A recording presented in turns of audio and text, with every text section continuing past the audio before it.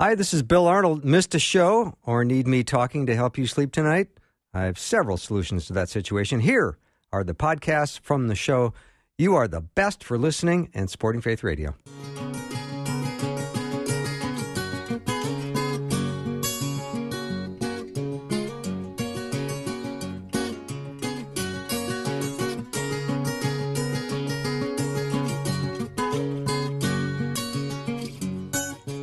And a warm welcome to Afternoons with me. I'm Bill Arnold.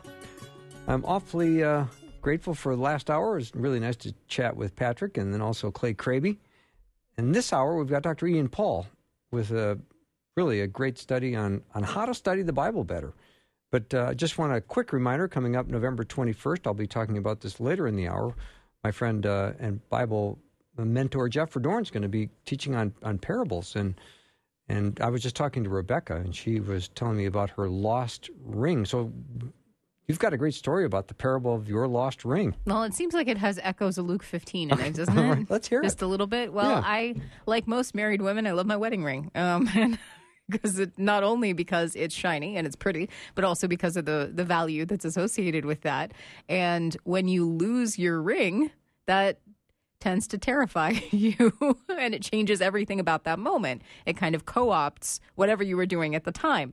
That happened to me over the weekend. I was rushing to the store to get some baby food and some various other things, and we had an appointment that evening, so everything was in a bit of a hurry. I just thought, I'll take care of going to the store, I'll come back home, and when I got in the front door, I looked down at my hand, and it didn't feel right. I looked down, and sure enough, my ring was gone. And that's a scary thought because you don't know. Instantly, you're retracing your steps. You think about where I could have lost it, checking all of your pockets multiple times, looking at the floor. I took my purse. I dumped it all out indiscriminately, just dumped the thing out on the couch, and I couldn't find it. And my husband was trying to reassure me that everything was going to be okay, that it had to be somewhere around. And eventually, I called the store where I was because that's all I could think about. In that moment, that was all I could think about was my ring is supposed to be with me. I need to get this ring back. This is my ring. I need to get it back. I'm going to do whatever I can to get this ring back. I called the store. I described my ring. And then they said, all right, we'll take down your number. I didn't have high hopes. But a couple of minutes later, they called me back and said, yeah, we were looking outside. It was getting dark. They were looking outside. They found my ring. You can come and get it. Oh, that's just a great story. So that's all I could think about was leaving where I was at the time. In a parking lot of a grocery store, they found your ring. And someone was honest enough to turn it in thinking there's a woman out there who's lost her wedding ring. Yes. So 2 points, I guess. Wow. 2 takeaways if this is a parable of any type. The first is there are honest people who are willing to deal justly with you. And I'm very, very grateful for the folks who are working at the Cub Foods in Blaine.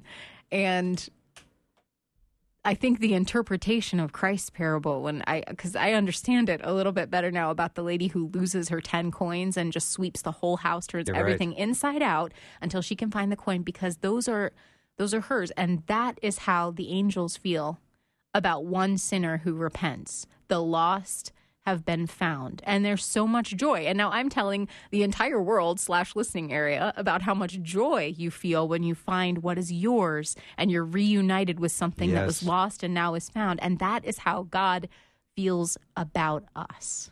Awesome. Thanks, Rebecca, for that little story. You're welcome. Let's take a little break and then bring on Dr. Ian Paul. It's never been easier to listen to Faith Radio. One way is on an Amazon Alexa or Echo device. To get started, say, Enable Faith Radio. Now, when it's enabled, say, Play Faith Radio. That's it. You can now enjoy the live stream. You can also access previous programs and podcasts. Enjoy Faith Radio at home, work, or anywhere there's an Alexa or Echo device. Learn more at myfaithradio.com. You have your people, the people who help you connect faith to life. When they show a simple trust, those people are your kids. When it's unconditional forgiveness, maybe it's your spouse. And when it's someone who serves and teaches and encourages, maybe it's your pastor. We all have people. At Faith Radio, we are a collection of those people, growing together every day in the ways of grace and hope and truth. connecting faith to life. Faith Radio.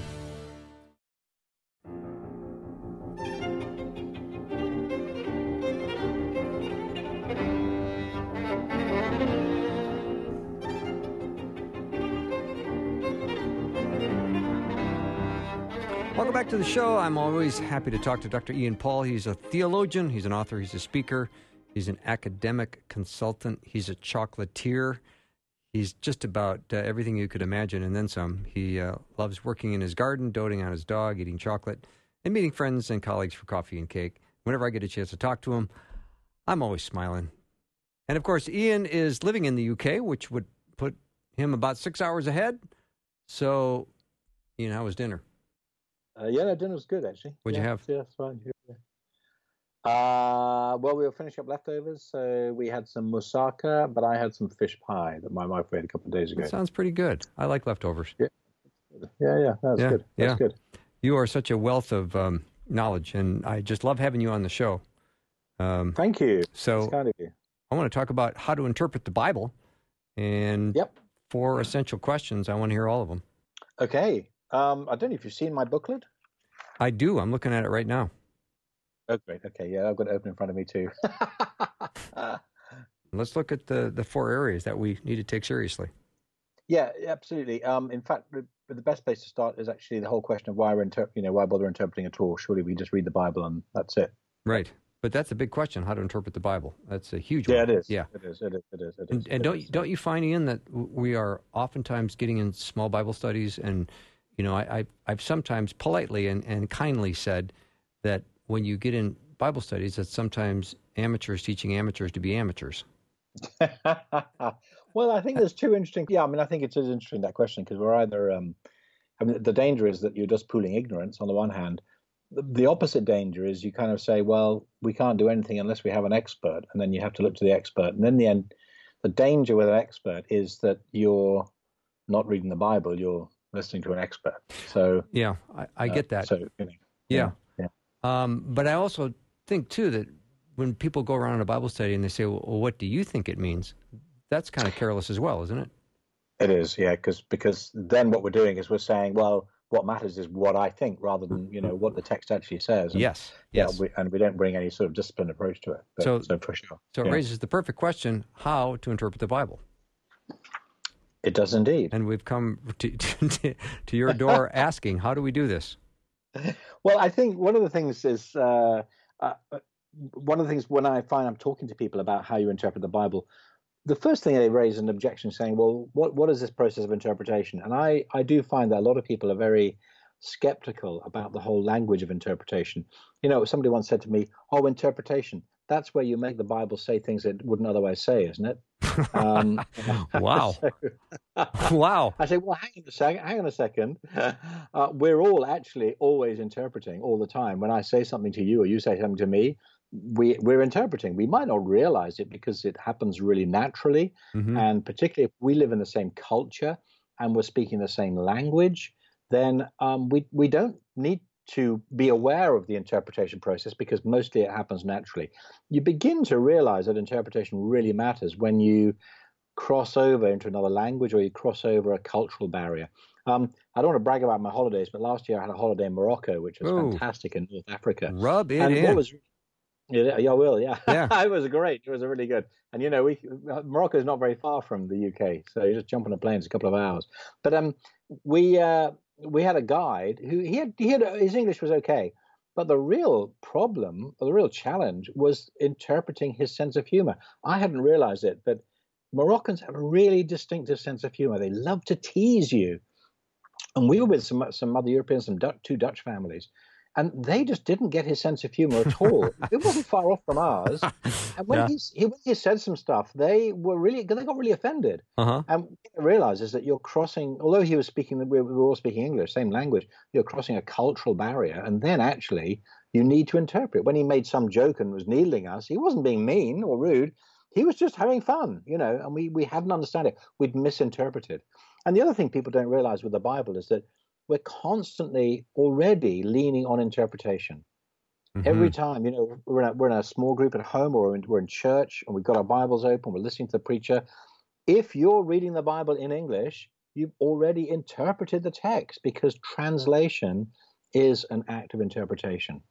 So the translator has had to look at the original words and the phrasing in Greek and in Hebrew or Aramaic, and he or she has had to make a decision about how you interpret that word, that phrase. And that's why we get different Bible versions, which again is a thing when you're in a Bible study group that always confuses people. Well, my version says this, my version says this. Well, the reason for that is because the different translators have made different interpretive decisions, either on the meaning of the word, more likely on whether they're trying to capture the individual word, or whether they're trying to capture the meaning of the phrase, or whether they're trying to capture the emotional impact of what is said. And those three different ways of interpreting will give you three different results. So you might have a very word-for-word translation one person has. You might have a kind of phrase for phrase. You might have a paraphrase, which is just trying to communicate the feeling of the text.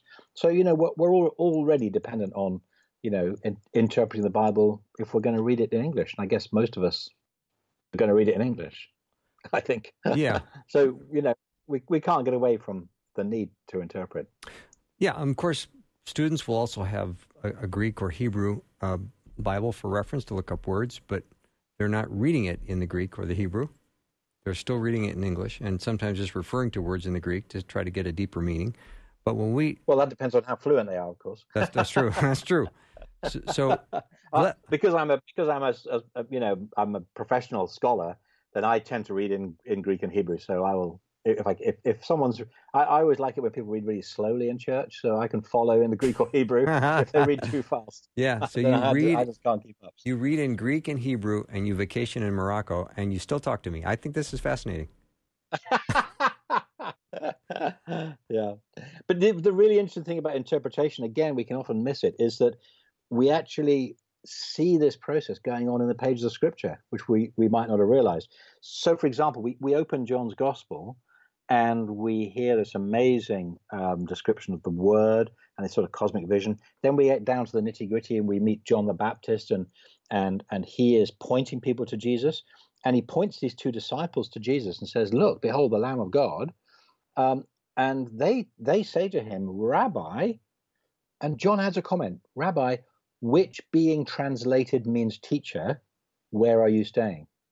So he's already pointing out, and it's really easy to read that and skip over the significance, but he's already pointing out that the disciples are speaking a different language from the language that John himself is writing, and therefore he is already having to interpret and translate from Hebrew or from Aramaic that they're speaking into Greek. So we can already see that the apostolic witness of the New Testament comes from an act of translation. And of course, the reason for that is because of Christian mission.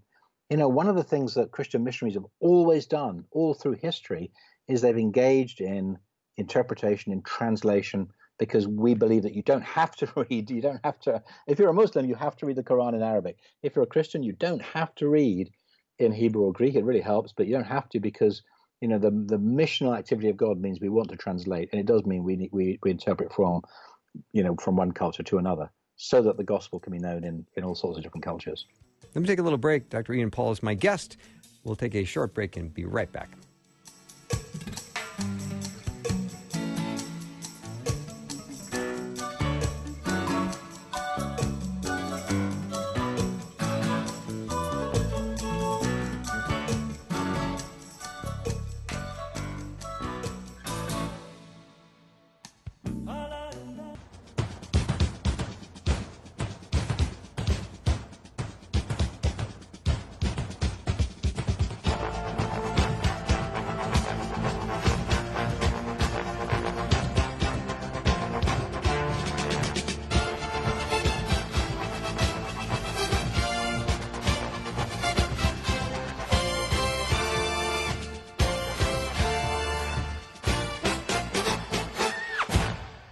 Welcome back to the show. My guest is Dr. Ian Paul.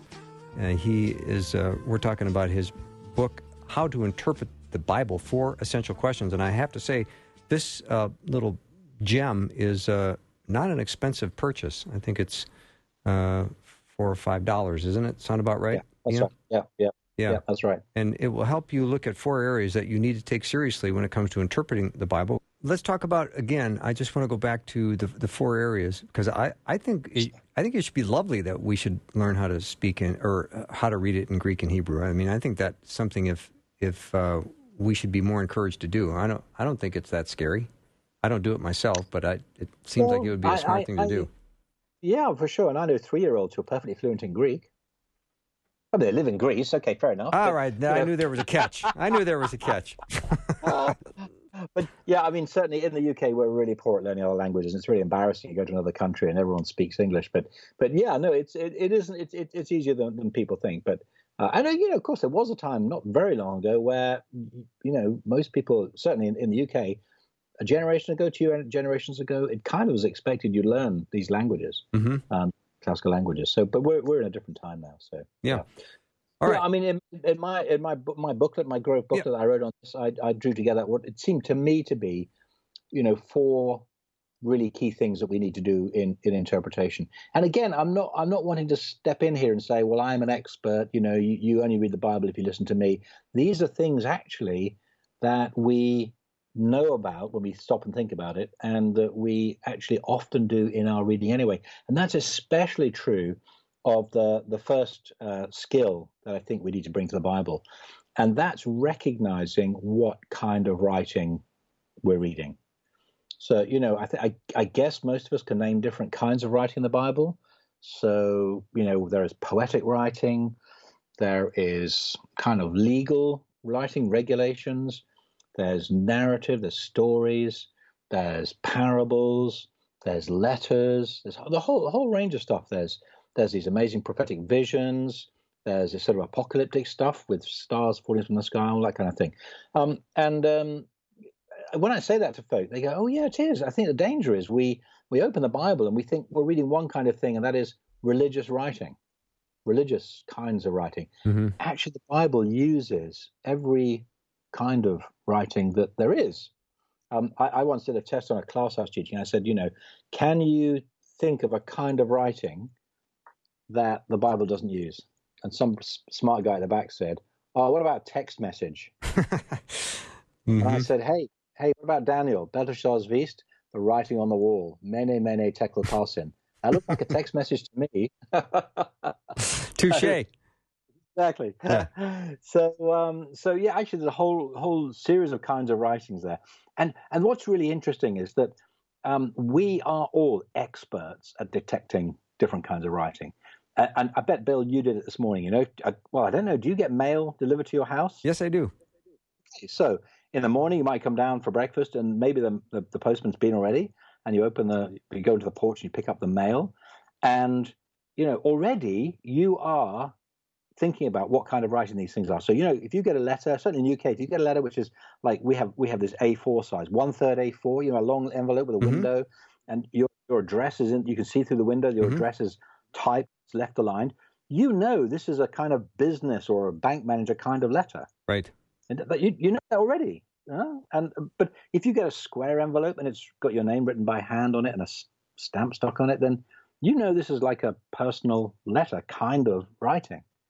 So before you've done it, before you've even poured your cereal out or cooked your bacon or whatever, you already have discerned what kinds of writing these are, and that's going to affect the way that you read what's inside the letter. It's going to affect you've got a certain kind of relationship with the people.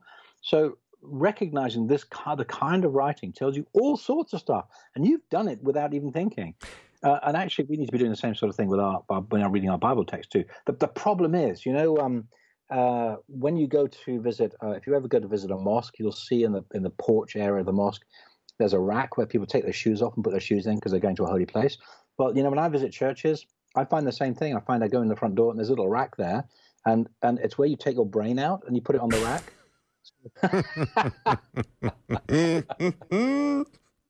It's not really there, right? It's kind of, yeah. It's metaphorically there. Sometimes we walk in the door of the church and somehow or other we forget all the things that we do in our daily lives and the skills we've got, and we read the Bible and think, oh no, we've got to treat this differently. Yes, this is a holy book, but yes, this is written by people, and people write in different kinds of writing. So actually recognize that. It really helps. Now I guess your listeners will have different kinds of views about the beginning and end, about the book of Genesis and the book of Revelation, but and the Christians have disagreed about these. Is Genesis literal? Is it poetry? Is it, what about the visions in Revelation? What's going to happen? Well, part of the conversation that we're lacking is to say, well, what kind of writing is it? And I've always been struck by the fact that, in Genesis chapter 1, you've got the 6 days of creation. They're incredibly poetically structured. So, God says, let there be light, and there was light. And then came evening, and then came morning the first day. And then came evening, then came morning the second day. Then came evening, then came morning the third day. And, when you look at the first 3 days, the things that God forms on the next 3 days, then in the same order, he fills them. It's incredible poetic description. I think just recognizing that kind of helps us to make sense of it. Mm-hmm. The same is true with the book of Revelation, just recognizing what kind of writing it is. Now, interestingly, one of the kinds of writing Revelation is actually a letter. In chapter 1, John says, I, John, greetings to the 7 churches from God the Father, Son, and Holy Spirit, and it tells you stuff. Now, that's just like, Dear Bill kind of letter writing. Mm-hmm. So that makes us realize that, John is writing this thing to particular people at a particular time in a particular place in Western Turkey. And just recognizing what kind of writing we're reading, is real help. Yeah, when Jesus said... Oh, go ahead. Jesus said... Yeah, when Jesus said, there's a man went down to Jericho. He's telling a story when he says a sower went out to sow. Just like we would say, once upon a time. We know that's a story which has got a point to it or something. Yeah. So I'll even go back up and say when I go to the mailbox and I get letters, the one that looks like it's from the bank and versus the one that has got personal handwriting on it will determine how I open them. Yeah. I'm going to be very careful with the handwritten note. I'm going to get a letter opener. I'm going to cut it open really nice and smooth and easy because what if it's something I want to keep for a long, long time? The thing from the bank, I just jam my finger in there and rip it open as fast as I can. But you will also interpret them differently. If you open the bank manager letter and it says, "My love is like a red, red rose," you're going to be kind of, it sets up all expectations. Yeah. It tells us about our relationship. So and the same is true in Scripture. And sometimes we just need to bring to the Scripture the skills we already have. And we use all the time, every day in our reading. Yeah. Let me take a little break. Dr. Ian Paul is my guest. We're talking about his book, How to Interpret the Bible, 4 Essential Questions. We've just been talking about what kind of text it is. And then I want to go to context and content next to, if we can cover that. We'll take a short break and be right back.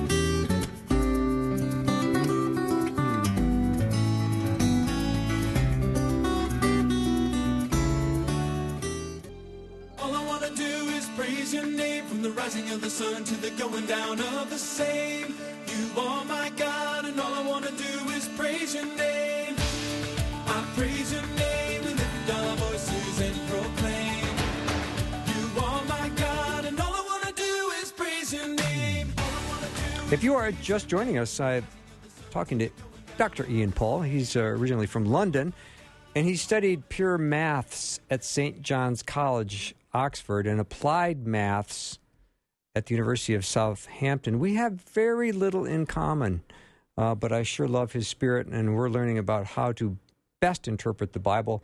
He's giving us some great principles and great study tips. We've just been talking about what kind of text it is, and then I want to go to context and content next to, if we can cover that. Yeah, I think the second skill is just to recognize that even if Scripture was written for us, it wasn't in the first instance written to us. And actually, when we're opening Scripture, we are doing two things, and we're doing two things at the same time. Firstly, we are reading what people have described as a love letter from God. We are hoping by reading the Scriptures, not just to get knowledge or to get information, we're hoping to hear from God by His Spirit what He has for us to do today and this week and this month in our lives. But at the same time, we are also going on a cross-cultural journey. Now, I mentioned I went on holiday to Morocco last year. Yeah, well, I asked you not to rub it in. Remember? Oh, sorry. Well, when you go, I come to the States as well. So, but in either case, when you go to a different country, they speak a different language. They have different customs. They have different expectations of how you behave, how you eat, the kind of things you can say to people, how you greet someone, and so on. And actually, when we open the Bible, we are also going on a cross-cultural journey. Okay, so you haven't been to Morocco, but you can go on a holiday to another country, Bill, just by opening your Bible.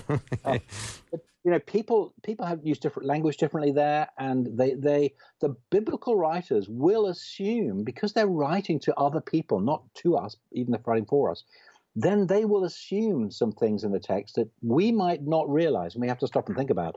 And there's a couple of really big examples here. I mean, one of them is I'm always struck by, because in the British churches, we kind of read this story every year, and it's one that I'm sure your readers are familiar with, where Jesus in Matthew 25 talks about the parable of the talents.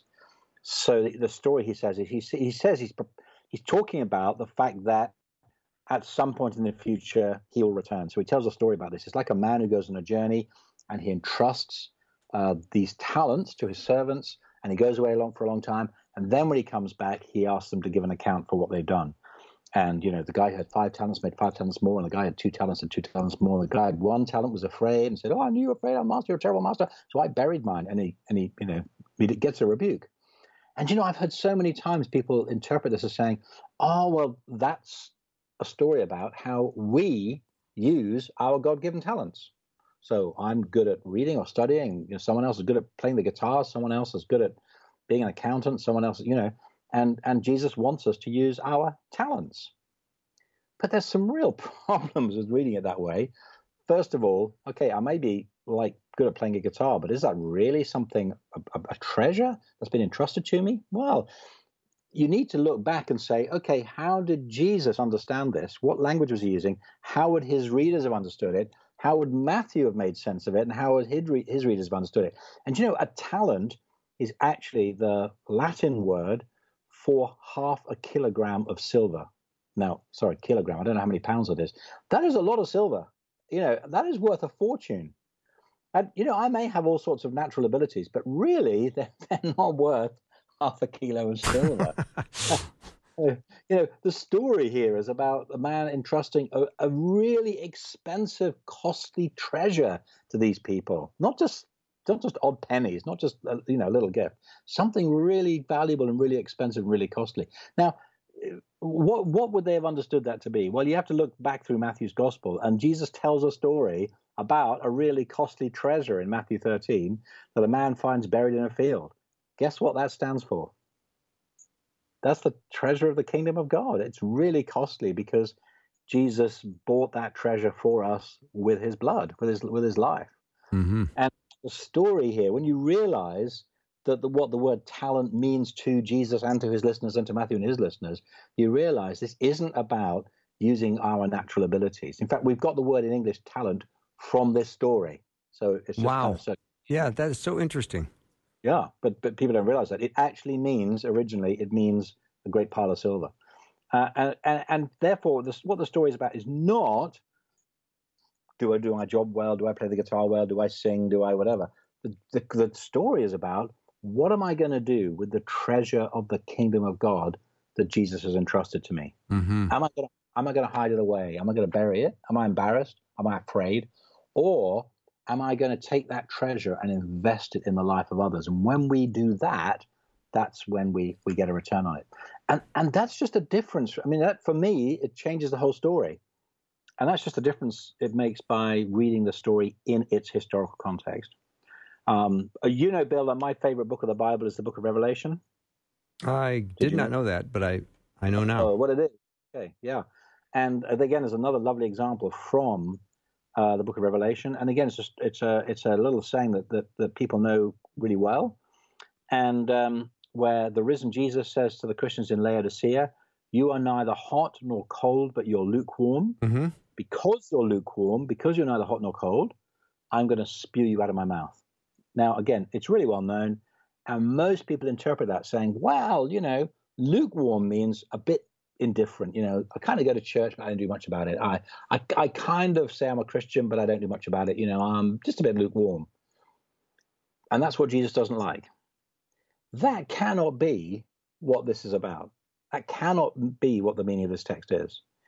The reason for that is that, first of all, he says, I wish you were either hot or cold.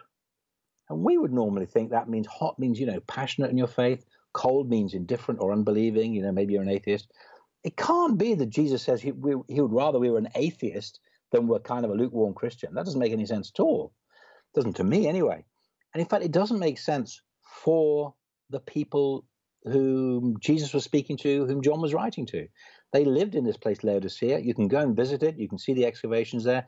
You can see the water pipes that conveyed the hot spring water at the top of the hill, which then came down to the city. By the time it reached there, it was lukewarm. And, hot water is good for something. You want a hot bath on a day, you want to warm up, you want to get clean. Mm-hmm. Cold water is good for something. If you live in a hot country, you really want a cold water. And just down the river from this here was Colossae, and they had cold springs there. Hot water is good for something. Cold water is good for something. Lukewarm water, which they got in Laodicea, is good for nothing. You can't drink lukewarm water. It's no good. You have to let it cool down, or you have to heat it up. So in other words, Jesus here isn't saying your faith is no good. He's saying, you're not actually doing anything with it. You're not blessing those around you. You're not either bringing healing or you're bringing refreshment. Again, you're keeping your faith to yourself, and you're not letting it make a difference. So again, that's just a question of saying, what was life like for the Laodiceans, and therefore how would they have understood it? It's about reading the text in its context. Now, I'm really conscious that for some people, sorry, you were going to say? No, please. Keep talking. For some people, they're going to say, okay, well, how do I know that when I'm just opening my Bible on my own? Mm-hmm. Great. Surely I want God to speak to me, you see? And I say, well, first of all... That's the question I was going to ask, by the way. Okay, well, it's good to read the Bible on your own, but actually the Bible was given not to us as individuals. The Bible was given to God's people together. So we're helped in doing this when we read it together. Mm-hmm. And we read it together with our friends and neighbors. But, through books, we can actually read it together with scholars. We can read it together with people who in past generations have read with us, with all the saints. So part of the reason for me writing this booklet is to say to folk, look, here's some insights that I've learned, and I want to share them with you so that we read this together with one another. And again, that's a really key part, I think, of making sense of Scripture, mm-hmm. and hearing what other people have learned and how they can help us. Again, I'm not saying that you're handing over your reading to an expert, but we are listening to one another. And so, I need to listen to people who know more than I do. And actually, the internet can be a great thing for that as well. You can connect with other people and say, well, how did you make sense of this? And you can learn from those who've had time to study. Yeah. Can you find people that know more than you? Yeah. Oh, Bill, there's a lot of people in the world that know more than me. Just to go back to the talents, Ian, it's kind of interesting how you read the context and people will instantly want to make it about them. About my talent, my guitar playing ability, or whatever it is. Yeah, absolutely. And again, it's also part of reading it in its context within the gospel and saying, well, hang on a minute, did we have some treasure, some really expensive stuff mentioned before? And going back and saying, okay, I can see how that connects together. So yeah, mm-hmm. Yeah, and it is the focus of the biblical narrative isn't primarily me and how I can be happy. The focus is what has God done, and therefore how do I live? Mm-hmm. A really good rule of thumb in reading Scripture is to say, who's the hero? The answer is the hero is God. The hero is Jesus. In the end, what Scripture is saying is, look what God has done. Look what God has done for us. Look what God has done for us in creating the world. Look what God has done for us in calling us to know Him. Look what God has done for us in redeeming us through Jesus. Look what God has done for the world. And then saying, okay, as a result of what God has done, how do we respond? How do we then live? Mm-hmm. All right, I think we have time for content, and then I'll have to have you back on the show just to clean things up. Yeah, maybe. That'd be a good idea, yeah. After another trip to Morocco. I can see that's got to you there. You'll have to come over and we'll go on a trip together. Oh, thank you. I've got that on tape, so I can hold you to that. That's great. Yeah, the next thing I noticed is just looking really carefully at what is the text actually saying. One of the things that psychologists talk about is a thing called confirmation bias. We come with assumptions when we read something, when we look at something and we say, well, I know what that's going to say. And then when we read it, lo and behold, it says what we think it's going to say. And often it doesn't, but often we find it really hard to actually spot what's going on. And especially for those of us, if we've read the Bible, again and again and again, then, we think we know what the answer is. And then it's really hard sometimes to look with fresh eyes. I've got a lot of books in my study here. And one of them I think is my favorite. At least it's got my favorite title.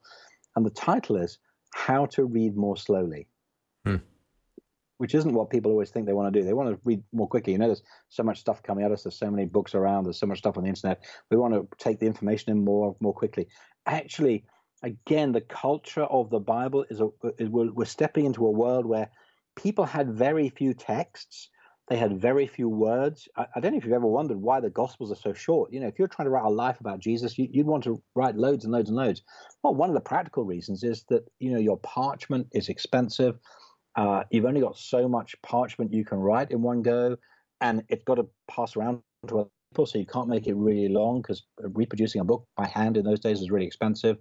So the Gospel writers, and in Paul's letters as well, they've chosen their words really carefully. So sometimes what we need to do is we need to slow down and we need to read more carefully. All right, we're going to take just a very short break like we always do. And then when we come back, lots more with Dr. Ian Paul. We'll be back in about 90 seconds.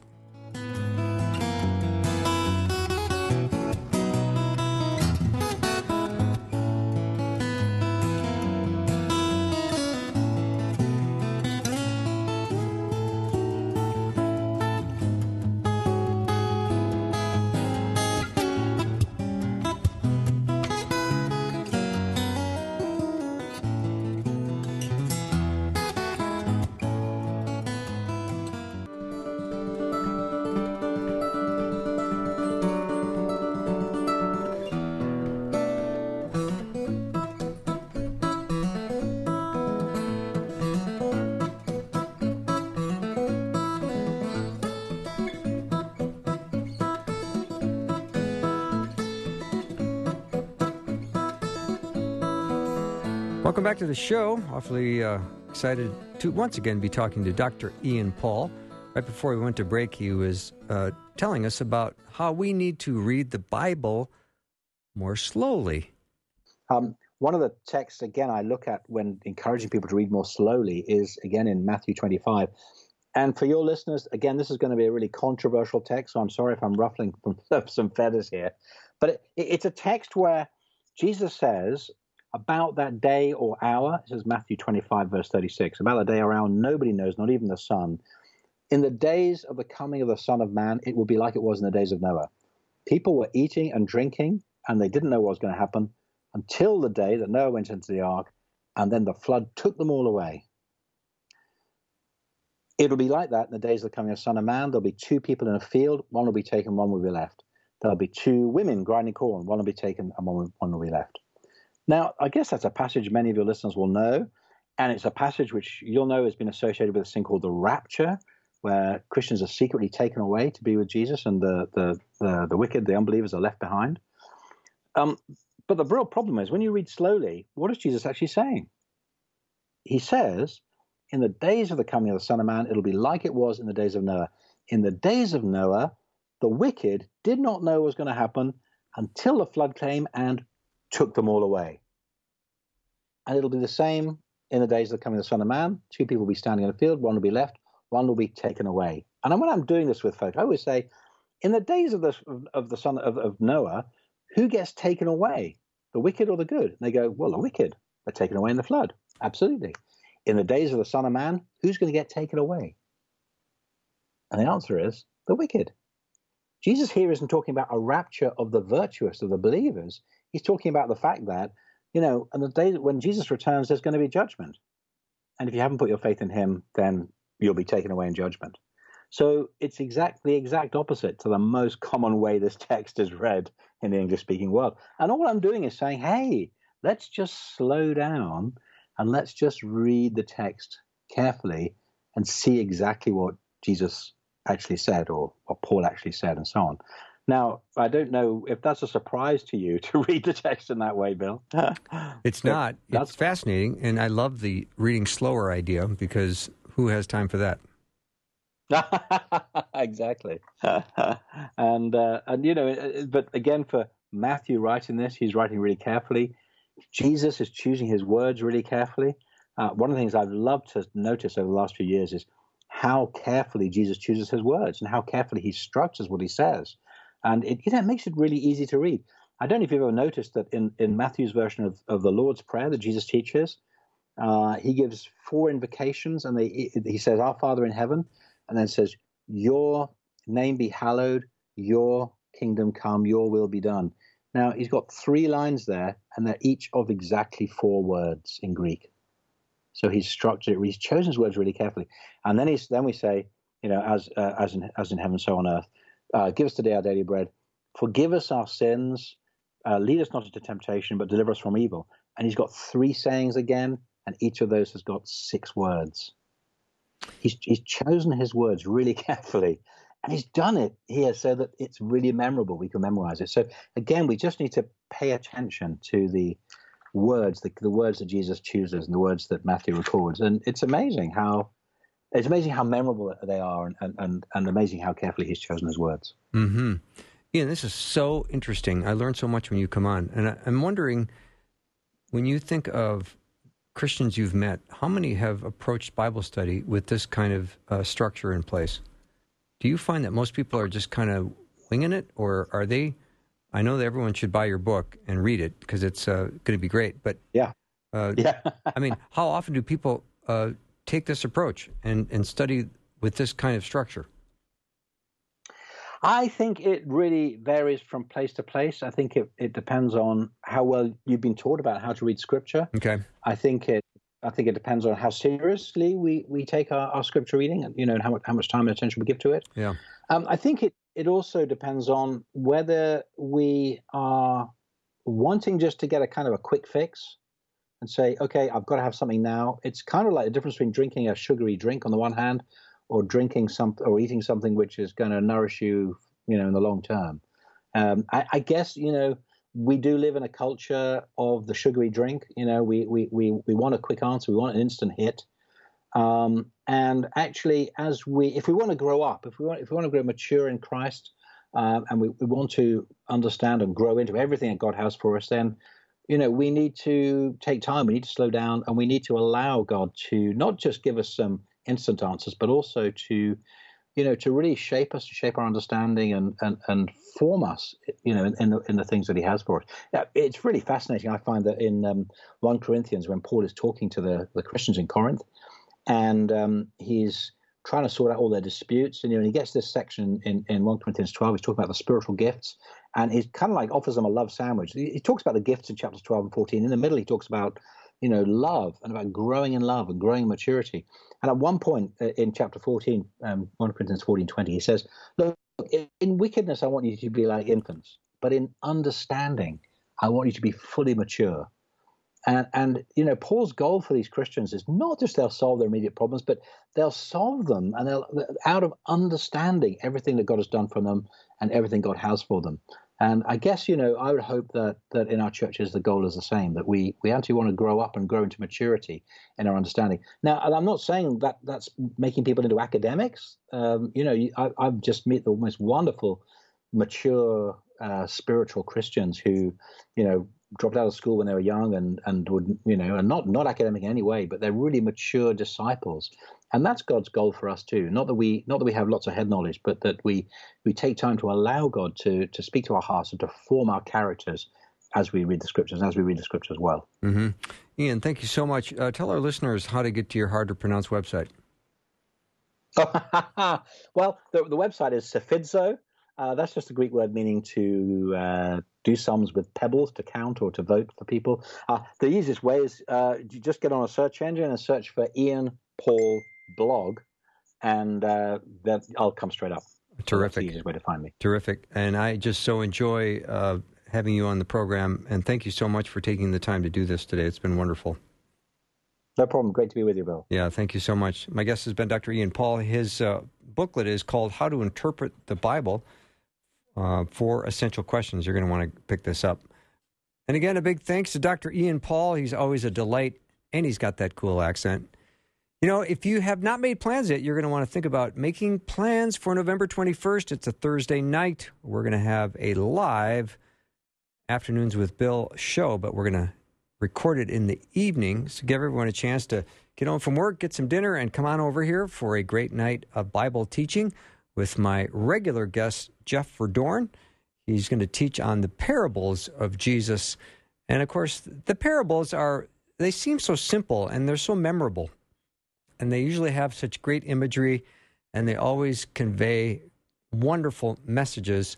And Jesus spoke in parables for obvious reasons, and he used simple everyday things like, a woman baking bread, or a man knocking on his neighbor's door at night, or, the aftermath of a roadside mugging, the Good Samaritan. So there's all kinds of great things to learn in parables. And Jeff Verdorn, if you've listened to my show, you know that Jeff's not only a regular guest, but he's a really brilliant teacher, and you're going to thoroughly enjoy the night. So let me remind you what it is. It's free. All you got to do is go to myfaithradio.com, go on the website, and then you'll find a place where you can register and get a seat for the event. And again, it's November 21st. It's a Thursday night.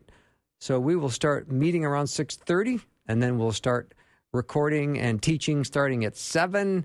There will be some sugar and caffeine available for you when you come, and it's going to be a really great night to meet and shake hands and take some pictures and just have a wonderful hour of Bible study. So I definitely recommend you bringing your Bible that night and also bringing a notebook. And I bet we've got some really cool Faith Radio pens laying around here that we could let you borrow, and then you could maybe even take home. Talk about bonus stuff. Wow, that'd just be awesome. Anyway, that's coming up again, November 21st. We have limited seats. I think we've got about 75 seats, and they're already, day one, half of them are gone. So you're not going to have a lot of time to get a seat, but jump on the website, get a seat. We'd love to see you, and I'm going to look forward to meeting you in person. So that's all coming up. And, of course, that wraps up our Monday show. And I loved all of the guests. Thanks again to Patrick and to Clay Kraby, Dr. Ian Paul. Just really a wonderful hour. I always learn so much, and I usually go back and have to listen to my own show at night just so I make sure I don't miss anything, because I do have wonderful guests. And more than that, I have incredibly wonderful listeners. Thank you for doing this with me, because, without you, I don't have a show. So thank you. And have a great night, everyone. When you lay that head on the pillow, get a good night's sleep. Know that God is just at work in your life in the most spectacular way. Have a great night. I'll see you tomorrow.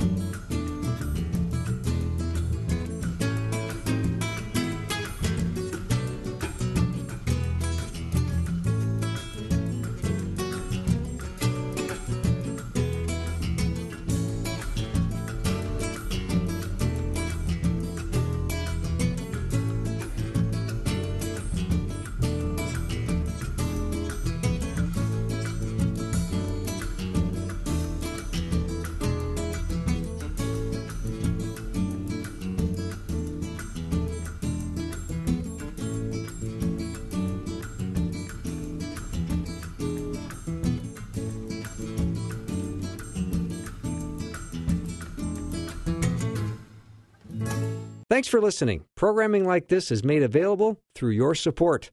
Information available at myfaithradio.com.